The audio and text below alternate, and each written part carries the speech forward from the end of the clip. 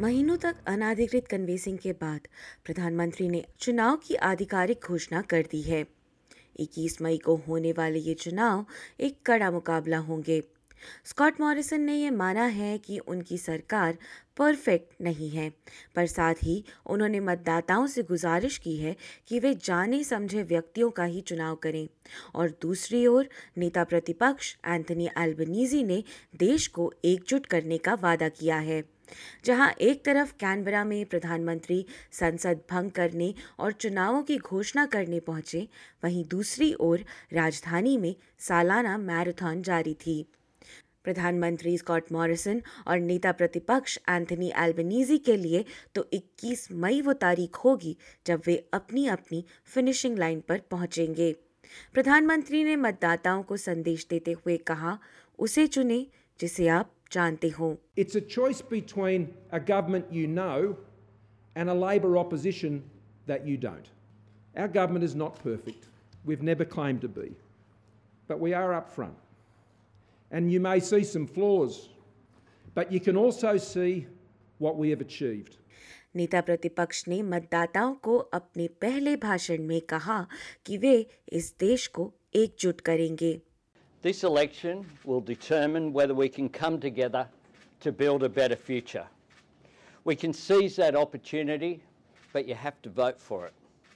And that is what this election is about, building a better future. We are a great country, but we can be even better. इसी बीच प्रधानमंत्री अपनी party की एकता दिखाने को उत्साहित रहे। My strong and united team that I have led for these past 3 years, sitting around that cabinet table just in there, which has seen Australia through the worst economic crisis and health crisis we have seen in 70 years on the economy and 100 years on health. ये तब है जब party की आंतरिक कलह महीनों से जग जाहिर है।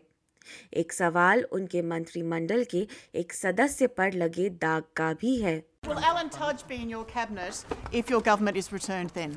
Alan Tudge is still in my cabinet. Alan Tudge ने एक पूर्व स्टाफर के साथ उनके संबंध के सिलसिले में इंक्वायरी बैठने के बाद शिक्षा मंत्री के पद से इस्तीफा दे दिया था। मार्च में प्रधानमंत्री ने एक वक्तव्य जारी करा था जिसमें कहा गया था कि एलन टच फिर उनकी फ्रंट बेंच पर नजर नहीं आएंगे और कार्यवाही मंत्री स्टुअर्ट रॉबर्ट ही उस भूमिका को निभाते रहेंगे। विपक्ष नेता एंथनी एल्बनीज़ी का कहना है कि उन्हें समझ नहीं आता कि अब तक श्री टच मंत्रिमंडल में क्यों हैं। What I found extraordinary earlier on today was the Prime Minister's statement that Alan Tudge is still the Education Minister. Well, it just shows the chaos that's there. Even when people step aside, they've still got their job. Shri Morrison को अब स्वास्थ्य मंत्री Greg Hunt के उत्तराधिकारी का नाम भी घोषित करना है। श्री हंट जल्द रिटायर होंगे और स्वास्थ्य मंत्रालय के लिए एक नए मुखिया के नाम की घोषणा होगी। एंथनी एल्बनीज़ी का कहना है कि विपक्ष का मंत्रालय सत्ता में आने के बाद भी वैसा ही रहेगा जैसा वो अभी है। It's my expectation that the front bench will serve in the same positions that they're in now. I'm very satisfied with my front bench. The truth is that my front bench are all recontesting at this election.